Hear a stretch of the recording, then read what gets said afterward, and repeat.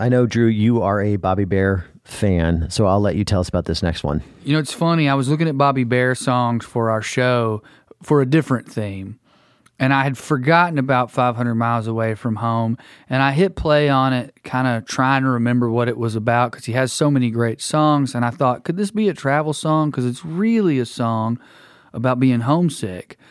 But the more I listened to it, the more I realized it was about preparing to go home. This is a road trip back instead of a road trip away.